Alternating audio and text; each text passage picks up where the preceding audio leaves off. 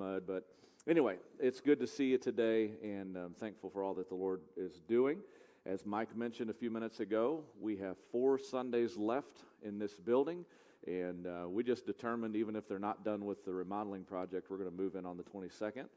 So as long as our chairs get here, that is the big one that has to fall in place. We ordered 450 new chairs, and so they should be shipped in plenty of time. But as long as that happens, we'll do everything else. Even if the sound system isn't in, we'll do an acoustic set that Sunday or something. I don't know. But anyway, that's the plan. So we're in a series this year called Creating a Gospel-Centric Culture. We're almost at the end of it. We've been running through the book of Romans. I believe this is lesson number 32, and so 31 or 32. But nonetheless, we've been examining the culture that the Apostle Paul really established by way of the leadership of the Holy Spirit, explaining what the church is about, what we should be about. And today we're going to see some things that we shouldn't be about. In chapter 14, in fact, the title today of the message is The Debatables. There are things that are debatable. I know we love dogma, but the truth is some things are debatable. There are things left to personal opinion, personal preference, personal perspective, and we each need to respect each other in that regard. And not everything is black and white. And that's coming from a pretty black and white kind of guy. I like things to be black and white. I like things to be very blunt. But I have to admit, and it was difficult for me to arrive at this conclusion as a Christian, certainly as a preacher, that there are things that are just simply up for discussion. And so we're going to deal with that today.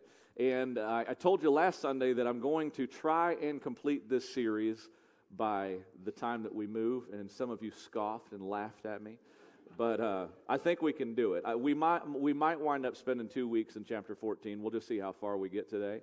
But I'm a little bit more limited on time than normal because of the baptisms this afternoon. So I'll try to stay within my time limit that no one placed upon me but myself.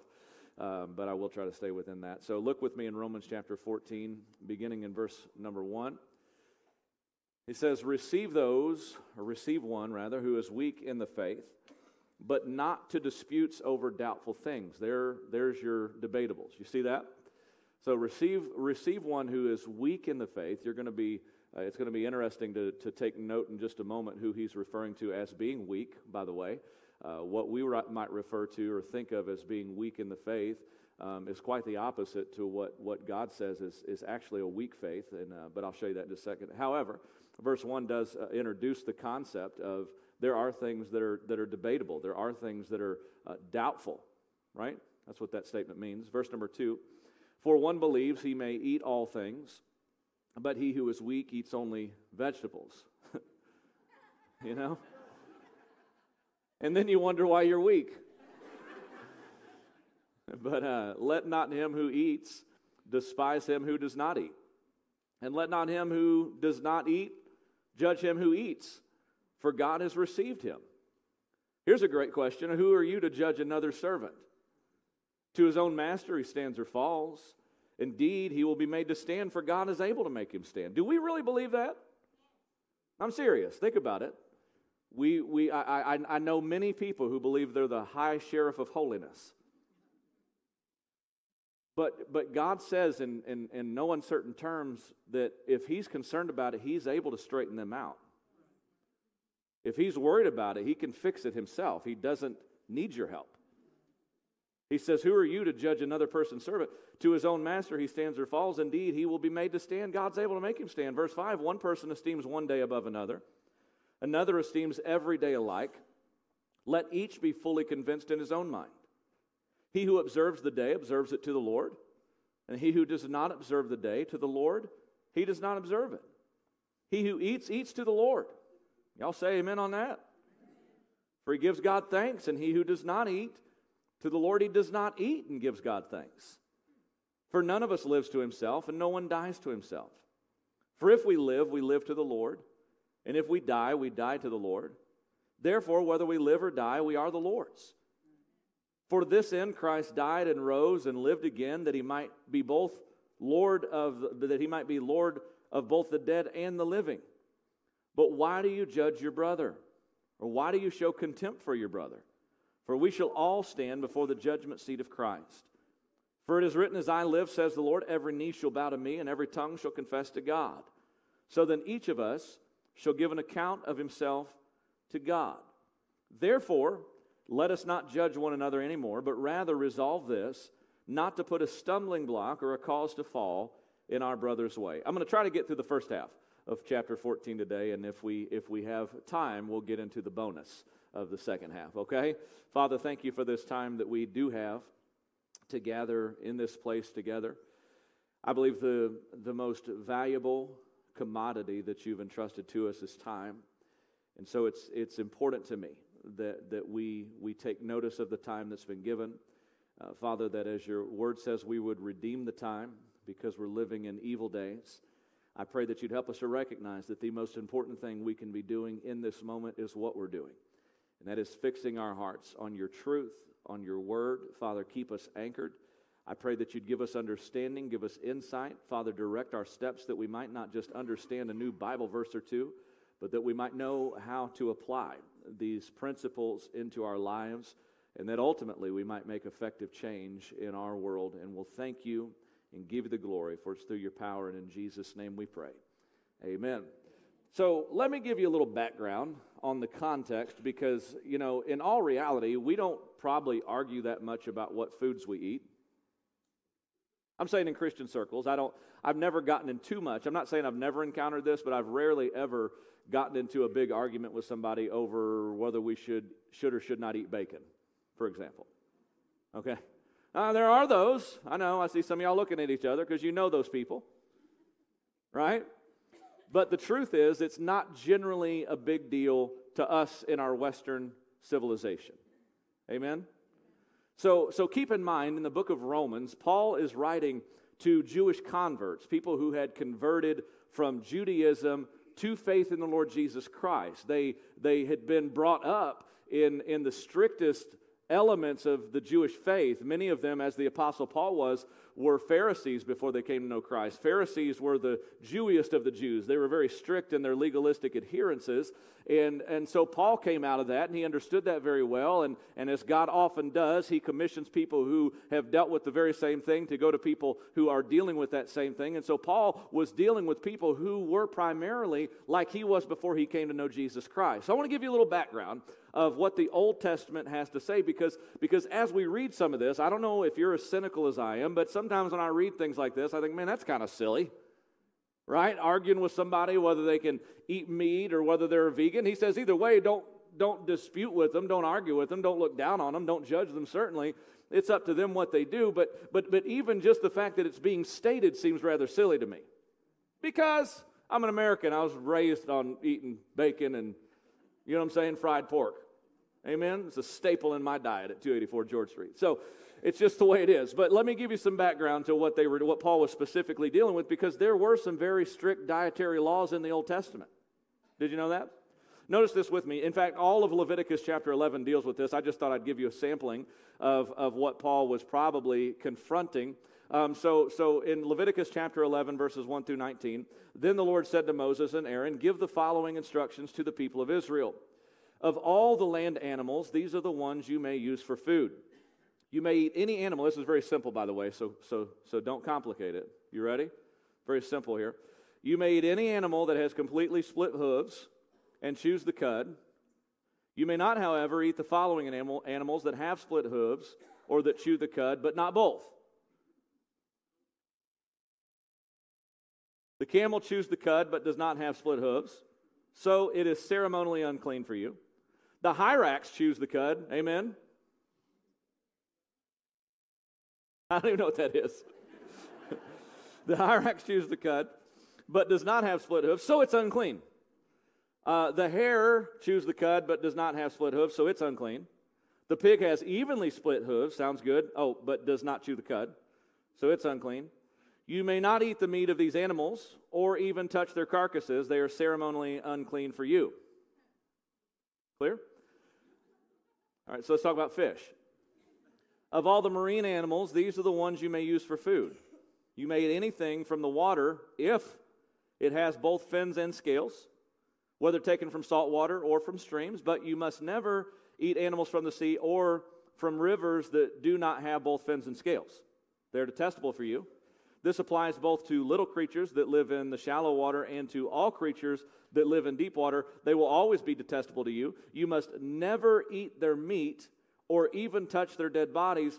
Any marine animal that does not have both fins and scales is detestable to you. Again, amen.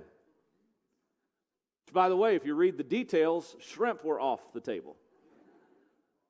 Kind of upsetting. Talk about birds. How many guys like to hunt dove, ducks, geese? Y'all ready?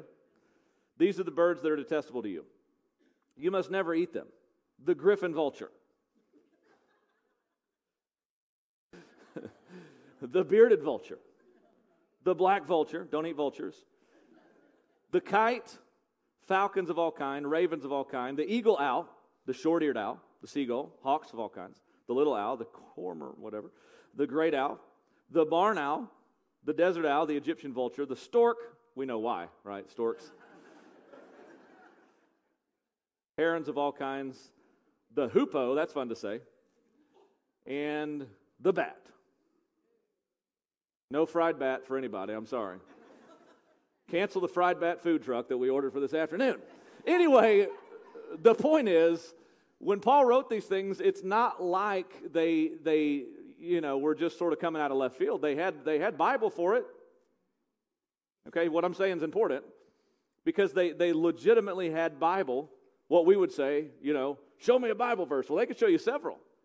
They could, in fact, show you an entire chapter that dealt specifically. All of Leviticus chapter number 11 deals specifically with dietary laws, what you can eat, what you can't eat. And again, pork was a no-no.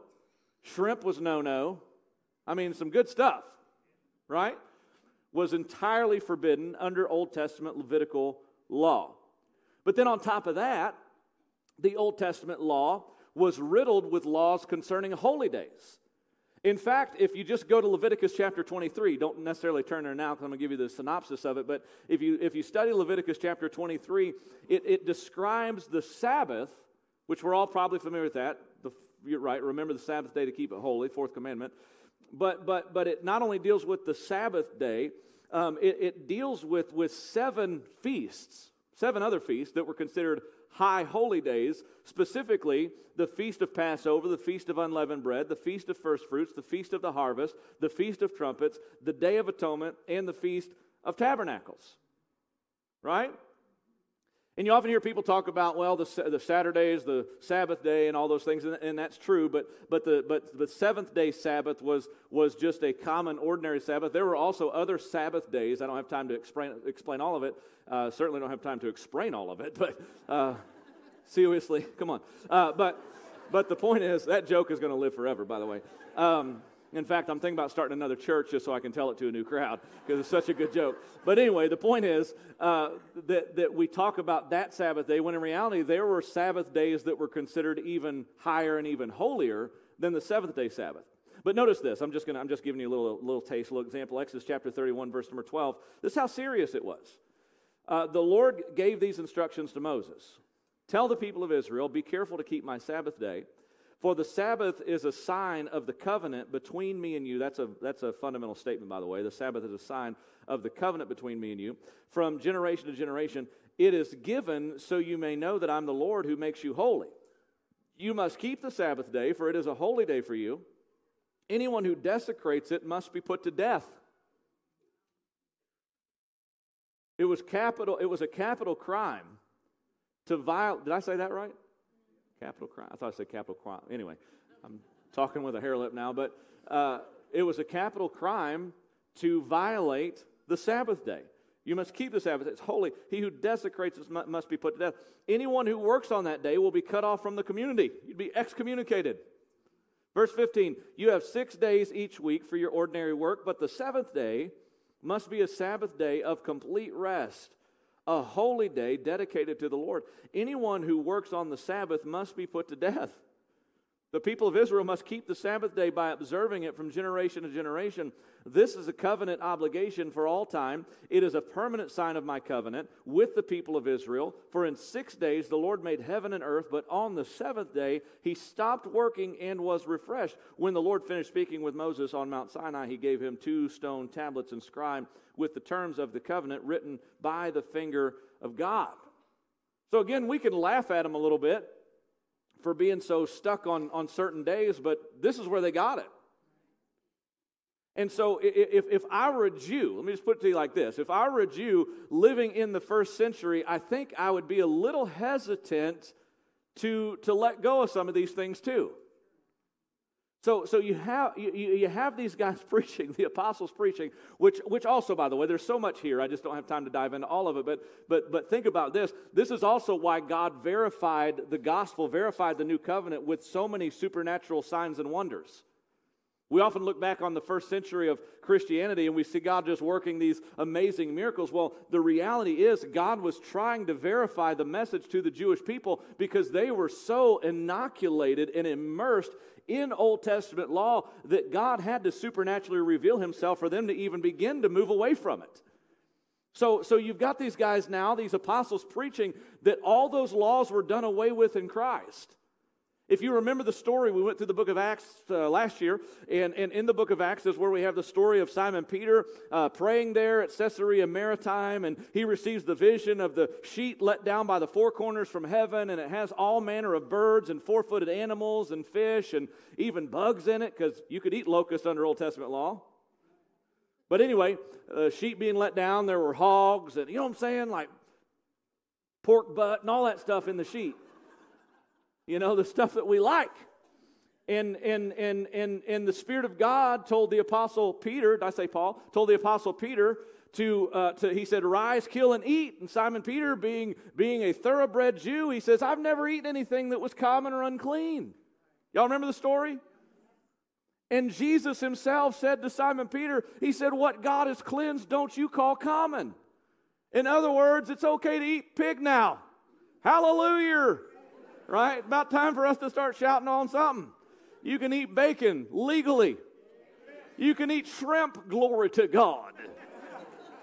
I'm just saying, but if I were a Jew living in that time period, I think I'd have been saying like, dude, are you sure? Like, are you sure you saw that? Are you sure God said that it's okay? So it would have been very difficult for these early Jews in the church to recognize that all of these laws had been fulfilled in Christ. It was difficult. It was difficult for them to understand that because their forefathers had passed the laws down to them, and then they had passed on top of the law all of their traditions and these sort of just sort of like guardrails they had set up. And we've heard this in church culture too. Well, if the Bible says this, if this is wrong, I need to stay 5 miles away from it. So then we add to what God said, right? And so they had done that. They had created these insulation, these barriers to keep them so far from violating the law. So not only did they have the letter of the law itself, they had all of this other stuff on top of the law that their forefathers and mothers had handed down. And they said, you got to keep the traditions of the elders. And they would throw fits if you violated any aspect of the law whatsoever. So look, we understand in a New Testament context that all those laws, all those feasts, all those holy days were pointing to Christ himself and have been fulfilled in him. Which, by the way, that's what the entire book of Hebrews is about. All of the book of Hebrews deals with the fact that every law, all the Sabbath days, all the high holy days, all the dietary laws, all the Levitical priesthood, every element of the law was fully fulfilled in Jesus Christ. And Jesus, in fact, the Bible tells us in the book of Galatians, nailed all those things to his cross. We're not under the law anymore. But it was difficult for them to recognize it. And so I want to talk about this for just a moment, okay? I've broken this down into 2 primary categories. First category we're going to talk about is what we'll just simply call consumables. Consumables. Things that we consume. Notice this in verse number 1. He says, receive one who is weak in the faith, but not to disputes over doubtful things. For one believes he may eat all things, but he who is weak eats only vegetables. Let not him who eats despise him who does not eat, and let not him who does not eat judge him who eats, for God has received him. Who are you to judge another servant? To his own master he stands or falls. Indeed, he will be made to stand, for God is able to make him stand. So what do we do with things that we consume into our physical bodies?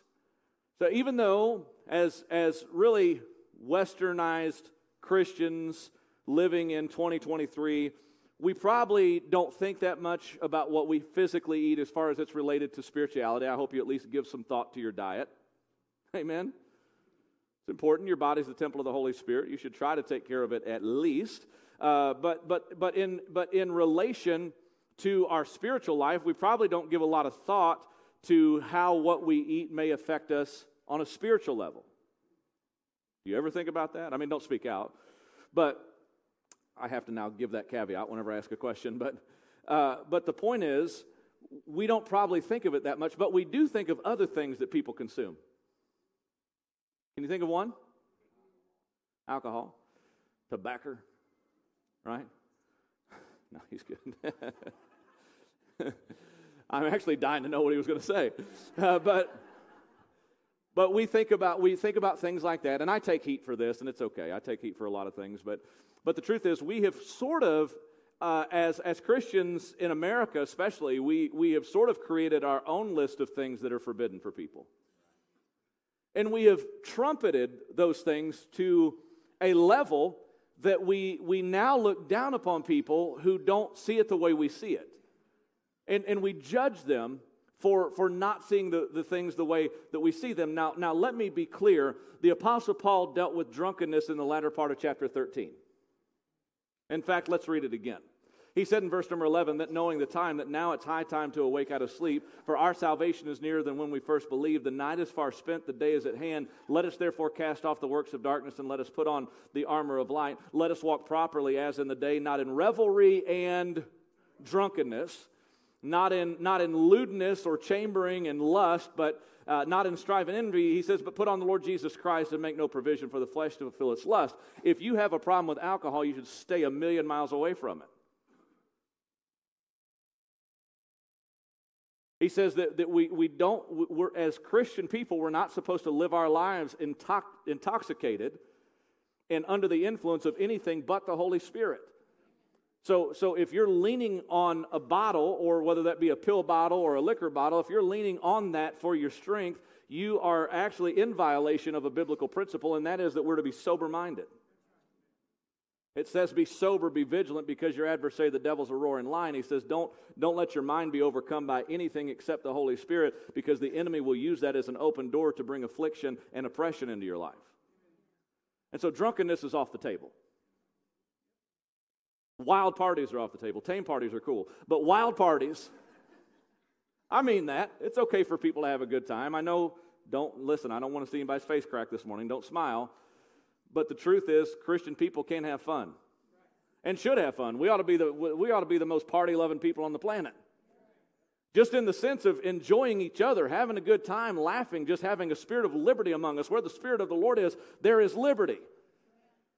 But we shouldn't be living in this element, this realm of drunken parties, especially when things, teeter on immorality and get into different areas that we're being tempted. We should stay as far away from that as we possibly can. But for somebody to look down on somebody for the fact that they might have liberty in areas that they don't have liberty in, I want to go ahead and point out the fact that the Bible says if your conscience is bothered about that, you're the weak one, not that person.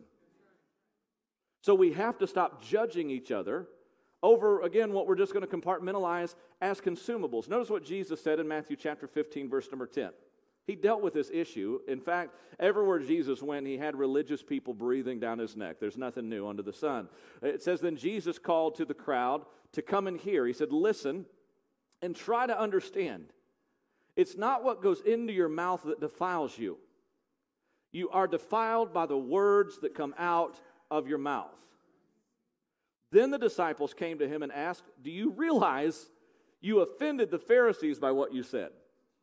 Jesus replied, gosh, dog, I am so upset about that. I can't believe I hurt their feelings.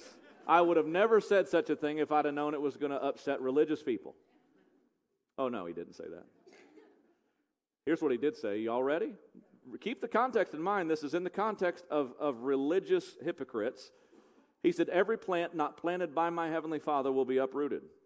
So ignore them. They are blind guides leading the blind. And if one blind person guides another, they will both fall into a ditch.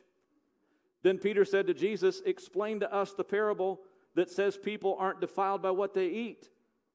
Don't you understand yet? Jesus asked. Anything you eat passes through the stomach and then goes into the sewer. Do we need to elaborate? I mean, raise your hand if you need me to expound that passage. I can exegete it for you, get into the Greek and explain exactly what that means. What you eat, he says, goes through the stomach and into the sewer. In other words, and it's laughable, but in other words, he said, you're actually making issues of things that even if that person makes a mistake, they're going to expel it soon after. Because it's an edible. Anyway.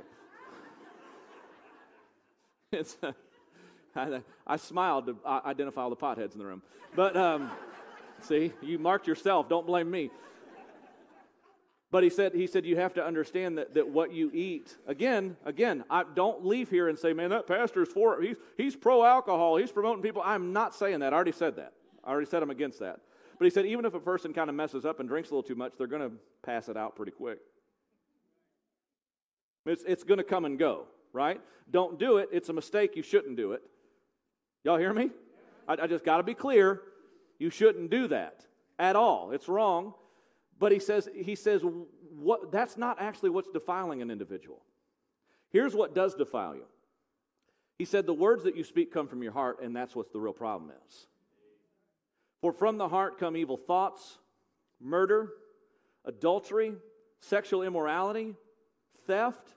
Now look, it never ceases to amaze me how God compartmentalizes sin. Because he just mentioned heinous crimes like murder, which is an awful crime. Adultery is an awful crime. Sexual immorality is an awful crime. Theft, thieving, being a thief is an awful crime. But then he also throws in there lying and slander. He says all that mess comes from here. And he said that's actually what defiles you. While you're worried about what people are eating and what they're drinking, whether they're drinking or not drinking, he said while you're worried about that, the greater problem is with you. Because Jesus was far more concerned with their attitude than he was their appetites. Can I say that again? Jesus was far more concerned with their attitude than he was their appetites. He said, y'all are dealing with all these existential issues. You're dealing with all these surface issues when the reality is that's not the problem. In fact, I would say to somebody who has a drinking problem, if you're here this morning and you have a drinking problem, I'm telling you, you don't drink just because you like to drink. You're drinking because you got a problem with your heart and you're trying to deal with it in the wrong way. And he says, so the essence is not that you eat or drink certain things. And by the way, Paul does, I'm not just jumping on this, Paul does deal with wine consumption later on in chapter 14. But he says it's not the fact that you're doing that's the problem. The problem is something is broke inside of you. And those of you who are being critical and you're backbiting and you're slandering and you're gossiping, he said you're just as bad as they are, maybe even a little bit worse, because their problem can be eliminated and dealt with by simply putting a cap on it. By simply pushing away from the table, by stopping certain things. He said that's the easy stuff that we can deal with. The difficult thing is the fact that you need to have a completely renovated attitude in your heart, and you don't want to deal with that because you'd rather create smoke screens pointing out other people's problems when the reality is you're the problem. He was far more concerned with their attitude than he was their appetites. Consumables. Number 2, let's talk about observables. Notice in verse number 5, he says, one person esteems one day above another. Another esteems every day alike. Let each be fully convinced in his own mind. We'll talk more about what that means later. Verse number 6, he who observes the day observes it to the Lord, and he who does not observe the day to the Lord, he does not observe it. Now you remember, keep in mind what we read about the Sabbath. It's how revolutionary this statement is. They were told under Old Testament law that violating the Sabbath was punishable by death. Now, it's important that we note there was mercy under the law, by the way. Sometimes we read the law and think every time somebody violated the Sabbath, they just got executed. That's not true. God made provision of mercy under the Old Testament law as well, because God is merciful. Amen. But he says this, verse 6, he who observes the day, Sabbath day, observes it to the Lord. He who does not observe the day, to the Lord he does not observe it. He who eats, eats to the Lord, for he gives God thanks. Don't we? Even if we don't pause for prayer before we eat, boy, I'm thanking him the whole way. Amen? One of the biggest controversies around here is whether we're pre-chip or post-chip. Do you pray pre-chip at the Mexican restaurant, or do you pray post-chip at the Mexican restaurant? We might divide fellowship over that. But he says, that's deep theology. I didn't mean to go that deep on a Sunday morning. But he says, we give God thanks. If we eat, we give him thanks. If a person who doesn't eat, to the Lord he doesn't eat, and he gives God thanks. Now, I want you to understand some of the verbiage that's being used here and the tone of the verbiage that's being used. Because as we're going to see as we continue to study this, Paul is giving a whole lot of grace. He's offering the benefit of the doubt on both sides. He really is. Because he says, and again, and this is the way we should assume, okay? Assumption's not always good because assumption, I mouth that. So. We know what assuming does. But in certain cases, he said, just assume the best about somebody. We often assume the worst. He said, assume the best, and here's what I mean by that. He says, those who eat, they give God thanks when they eat it.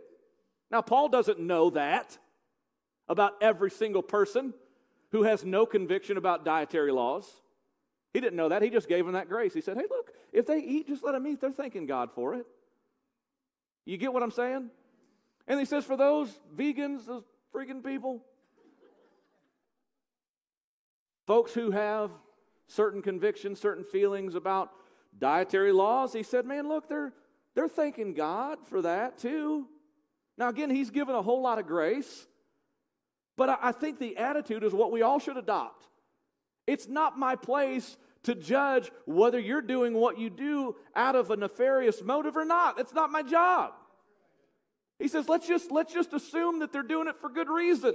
Verse 7, none of us lives to himself and no one dies to himself. For if we live to the Lord. If we die to the Lord. Therefore, whether we live or die, we are the Lord's.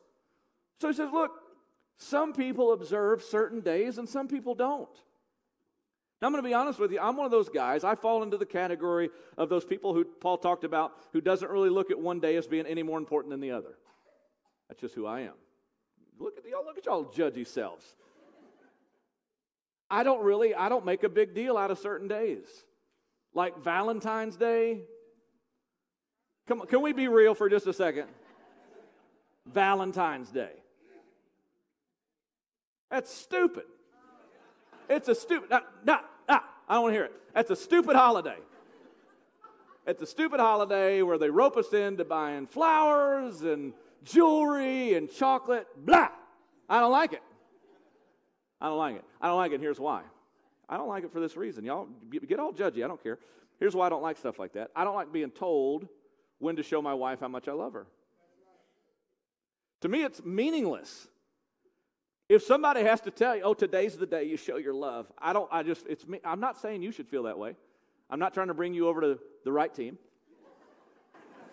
I'm just saying, I don't like it for that reason. It feels contrived, it feels fake, it feels forced. I don't like it. But she does. So I've learned to adapt. Right? Christmas, don't applaud. I forget half the time. Christmas is another one of those days. Keep your stones to yourself. Christmas for me is another one of those days. I'm cynical. Y'all know that. I've been honest about that. I've got a little bit of a cynical spirit, and I happen to know Jesus wasn't born on December 25th. And I also happen to think that if God wanted us to know the birthday, He'd have told us. So I don't make a big deal of it, except for the family aspect of it. I love Christmas, and I do love Christmas. Don't hear, he has a freaking Scrooge, that guy. No. I love Christmas, but I love Christmas because of the holiday aspect. I like being around family. Same reason I like Thanksgiving, plus the turkey. But, and if you're truly right with God, you have turkey on Thanksgiving and ham at Christmas. Can I get an amen on that? That's almost Bible. I don't know. They can make up stuff. I can make up stuff, I figure. But I like it because of the family aspect. I love the spirit, the atmosphere of Christmas. I do. I like that. I like Christmas trees. I like Christmas lights. And, of course, then you have your good Christians who are against both of those. You know, oh, I can't believe you put a Christmas tree up in church. Well, believe it, we're probably going to put like 5. And 5 is the number of grace if you want to be superstitious. But the point is, there's nothing holy about that day. Nothing holy about it. Nothing wrong with it.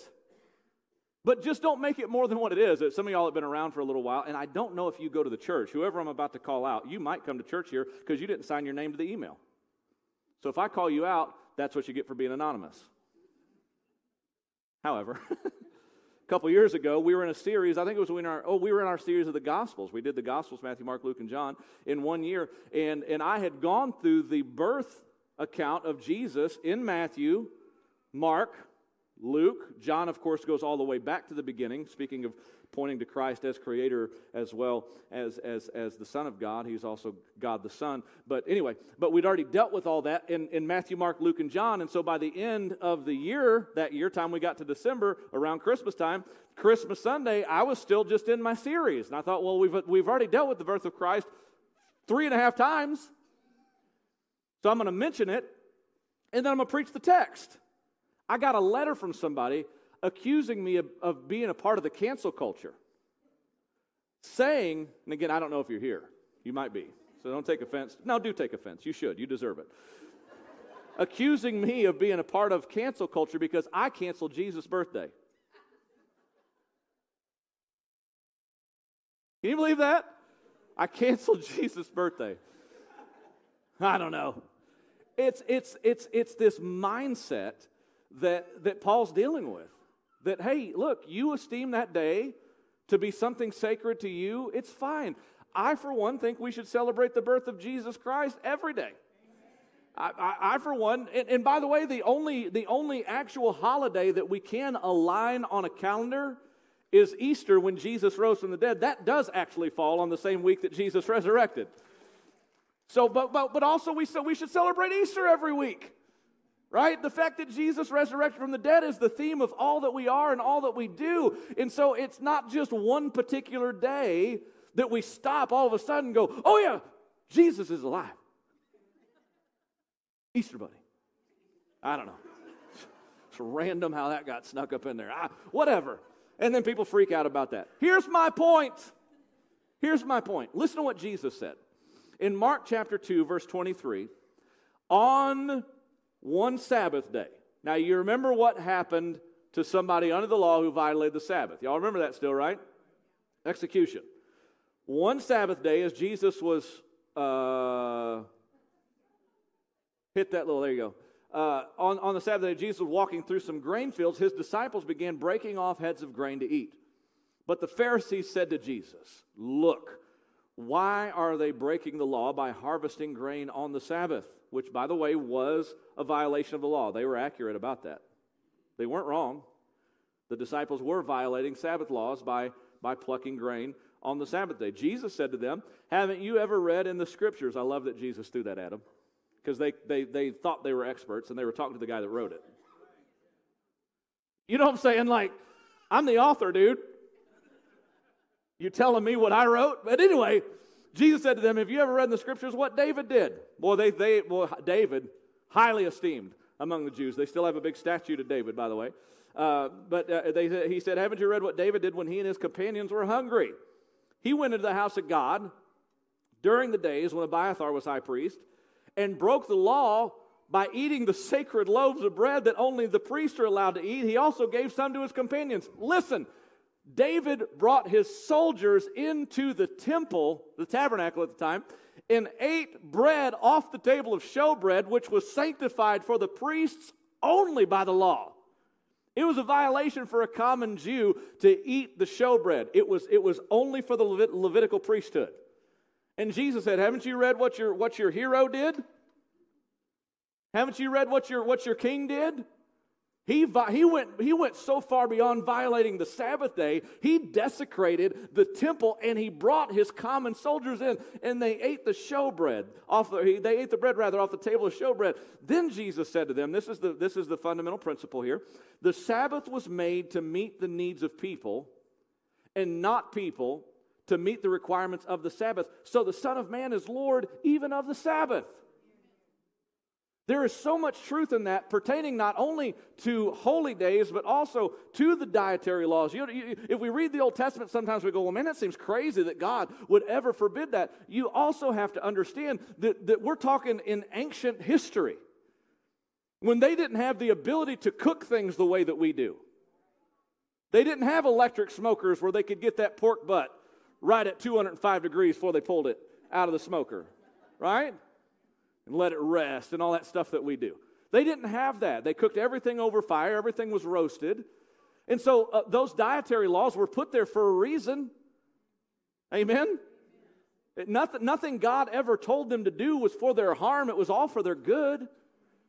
But as times are a-changing, he said, look, those are not necessary anymore. And as far as any sanctimonious aspect of those laws, those are done away with in Christ. There were some health benefits, but y'all are trying to make it something spiritual.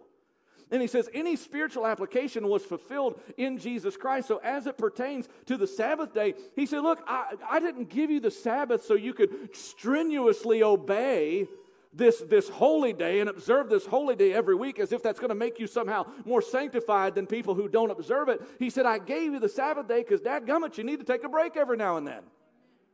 And you're too stupid to stop on your own. You won't rest if I don't tell you to rest. So he said, look, life isn't all about making money. You need to have recreation. You need to have rest times. You need to chill out sometimes. And so under Old Testament law, it was mandatory. Take a day off. He says now, again, any spiritual application of that, the book of Hebrews says Jesus is our Sabbath.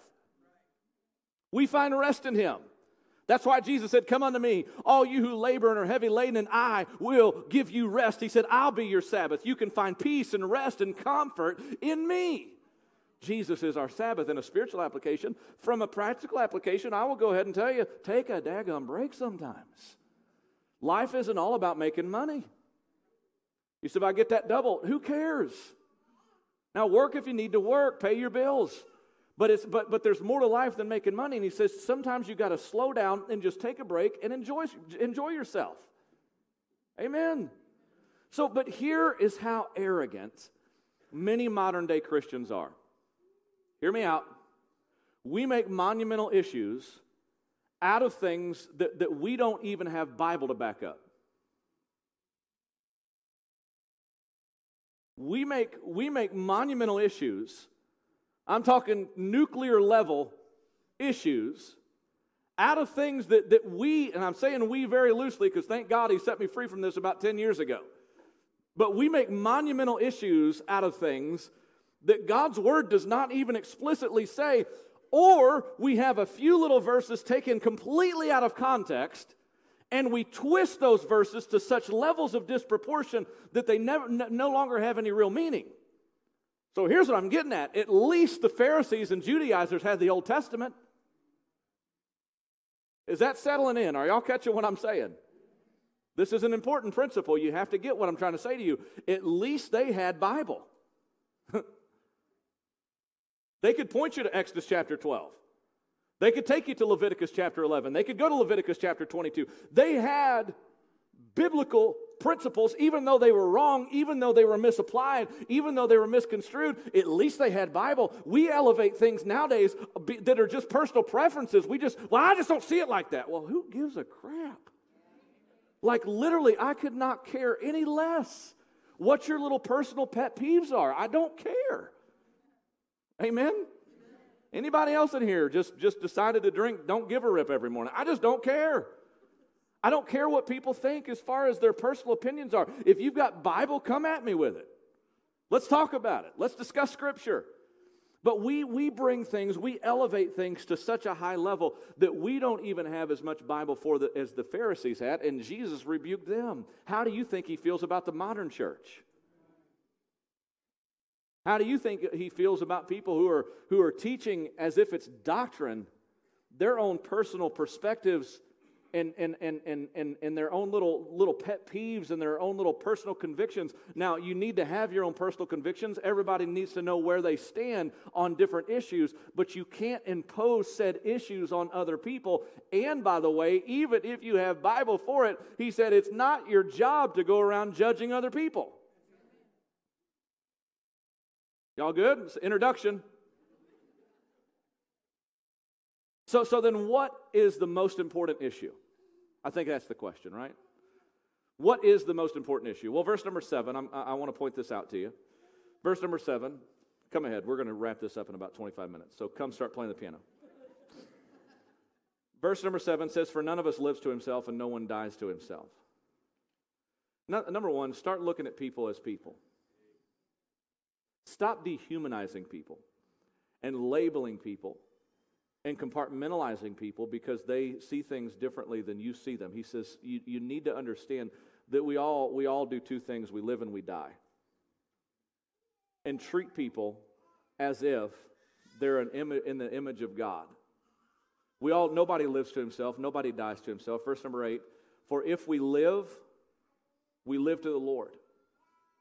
And if we die to the Lord. Therefore, whether we live or die, we are the Lord's. For this end Christ died, and rose, and lived again, that he might be Lord both of the dead and of the living." But notice this: why do you judge your brother? This is the question that demands an answer. Why do you judge your brother? Why do you show contempt for your brother? For we shall all stand before the judgment seat of Christ. It is written, "As I live, says the Lord, every knee shall bow to me," not you. Get that. Pull that piano down just a little bit because I don't want it to drown out my voice. Y'all need to hear this. I want you to play, but turn it down a little bit. Listen. Every knee will bow to me, Jesus says. Every tongue will confess to God. People don't owe you an explanation. People don't answer to you. You're not the judge. You're not Jesus. You're not the king. He says every knee is going to bow to one person. His name is Jesus Christ. Every knee shall bow to me. Every tongue shall confess to God. So then each of us shall give an account of himself to God. Therefore let us not judge one another anymore, but rather resolve this, not to put a stumbling block or a cause to fall in our brother's way. We're going to unpack that next Sunday. But in this text, it's almost as if God preemptively answered every possible self-justifying objection imaginable in just a few short verses. Because watch this. Verse number 10, he says, "Why do you judge your brother?" Everybody knows it's wrong to judge, don't we? I mean, if you don't know that, let's go back to kindergarten, right? The Bible clearly says it's wrong to judge each other. But here's what we do, because we are so adept at self-justification.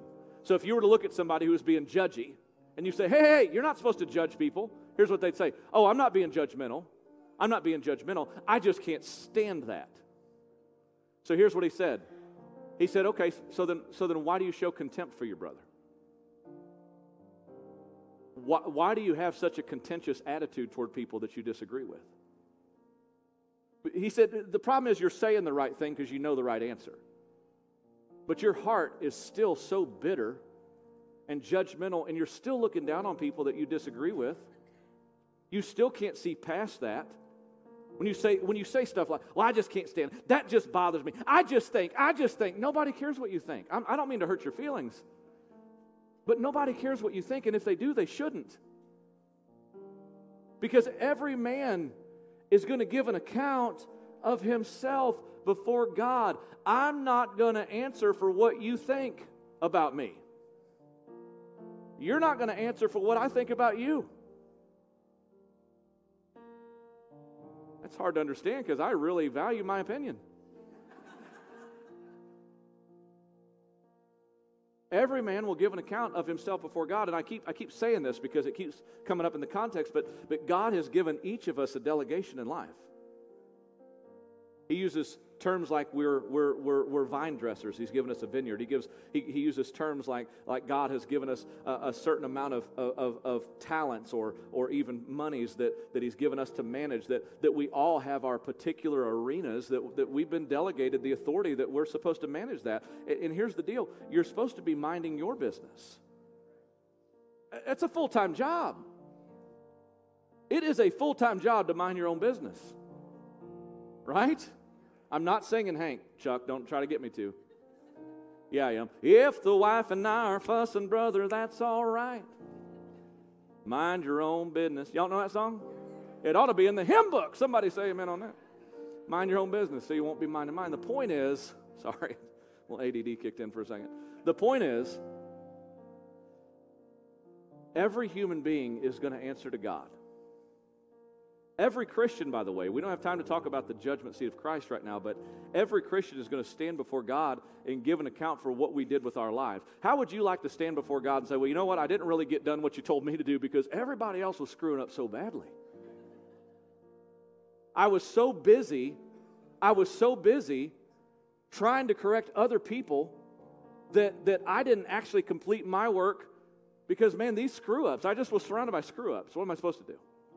That ain't going to fly. We're going to give an account. Every man is going to give an account for himself, for his family, for the opportunities that God has given you. We're going to have to stand before God. Now, as a believer, we understand in Christ our sins have been justified, right? We understand in Christ our sins have been justified. Then I'm not going to stand in the presence of Christ. Jesus took my place on the cross. Jesus died as a propitiation for our sins. If you have put your faith and trust in Jesus Christ and been born again, you're washed in His blood. You're not going to stand there and be condemned for your sins. But here's what will happen. Daddy's going to have a talk with you. Daddy's going to want to find out. Sounds weird to say daddy these days. The Father is going to want to know what you did with the life and the opportunities that He gifted to you.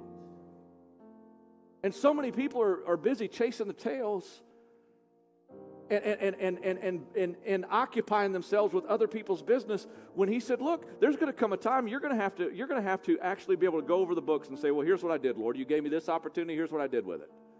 You gave me these responsibilities. Here's what I did with them. And there'll be rewards and there will be losses. And He said, here's the principle. Try this one on for size. Verse 13. Therefore, let us not judge one another anymore. Stop. That's enough. We can read the rest of the verse later, but that one statement is enough. Let's stop judging each other. Amen?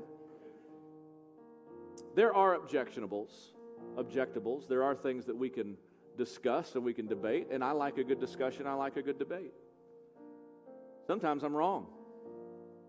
It's not about being right or wrong, it's about having the right attitude in the discussion and being objective enough to understand, you know what, I don't understand everything. One of the best days of my life was the day I figured out I didn't have it all figured out. That was a good day, because then my mind opened to the fact that there's always more to learn. There's always another angle. There's always another perspective. There's more knowledge that I can gain. And if you're here today and you've never put your faith and trust in Jesus Christ, I'm telling you, the law condemns us because we're all guilty. All have sinned and come short of the glory of God. There's not one person among you, there's not one person in this world that doesn't have a problem with their own physical nature. We're all sinful. We're all broken creatures. But Jesus came to make us free and to put us back together. And He died on a cross, and He took your sin to that cross. And He buried your sin with His broken body. And after 3 days, He reinvigorated and resurrected to life to give you new life and give you new hope. And if you're here today and you've never put your trust in Him, I encourage you, by the grace of the Lord Jesus Christ, while there's time, put your faith in Christ. Trust in Him and be born again today by His power. Let's all stand. In Jesus' name, Father, we bow our hearts and pray that You do what only You can do within us. God, set us